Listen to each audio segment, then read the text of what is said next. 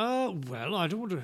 There's been lots of things written about me over the years. Lots of things that are not at all accurate, but some things that are quite close to the knuckle. And I'm wondering if some of the elves have been telling a few tales about me to people. But yes, so I come from a Greek Orthodox background originally as a child. And as I got older and realised how little people had around me and how I tried to make everything better, and I would leave little presents for people. And then as things kind of progressed and I was able to utilise transportation to get about a bit easier. The reindeer are very much the last sort of 500 years. That was quite a neat sort of accident, to be honest.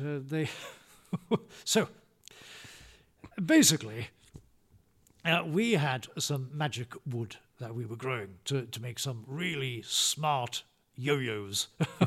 They could fly around and do all sorts of things. And the thing with deer is they do have a habit of chewing bark.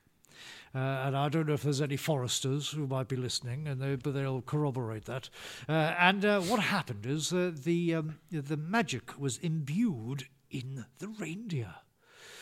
And we sort of gathered them around as if to say, now look what you've done to our trees. We tried to make them understand what they'd done. Well, as we were kind of talking, I noticed 3 of them were levitating in the air. And I was like, goodness me, what's happened here? And fortunately, I do have a few elves that speak reindeer. I've picked up the reindeer as the years have gone on, so I can communicate with them perfectly fine now. But yes, the magic in the bark of the trees that we were growing got into the reindeer, and that's been it, really. It was a wonderful, wonderful accident, but it's been something that really enabled us to move forward at that time, and to be honest, I wouldn't have it any other way.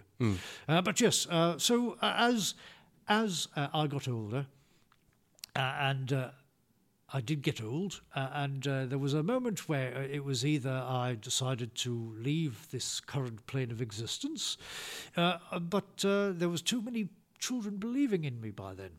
And so what happened is I kind of had a metamorphosis into this current state of being. Although the current state of being really is down to Coca-Cola.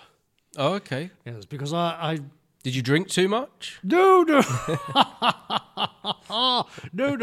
So originally I had a green suit. But then Coca-Cola decided to put me in their colours.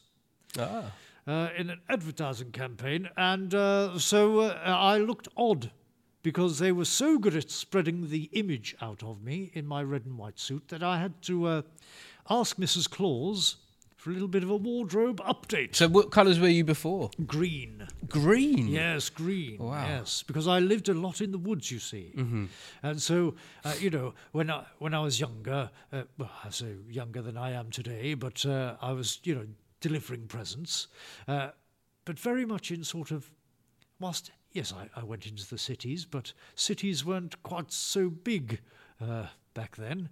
So I was often visiting people in the countryside and in villages and things like that, which are often being surrounded by trees. So, and isn't that, bringing it back to the topic of the podcast, isn't that a great example of how someone's creative vision, an artist redrew you in their image? Absolutely. That it actually, just through one sketch, changed the world.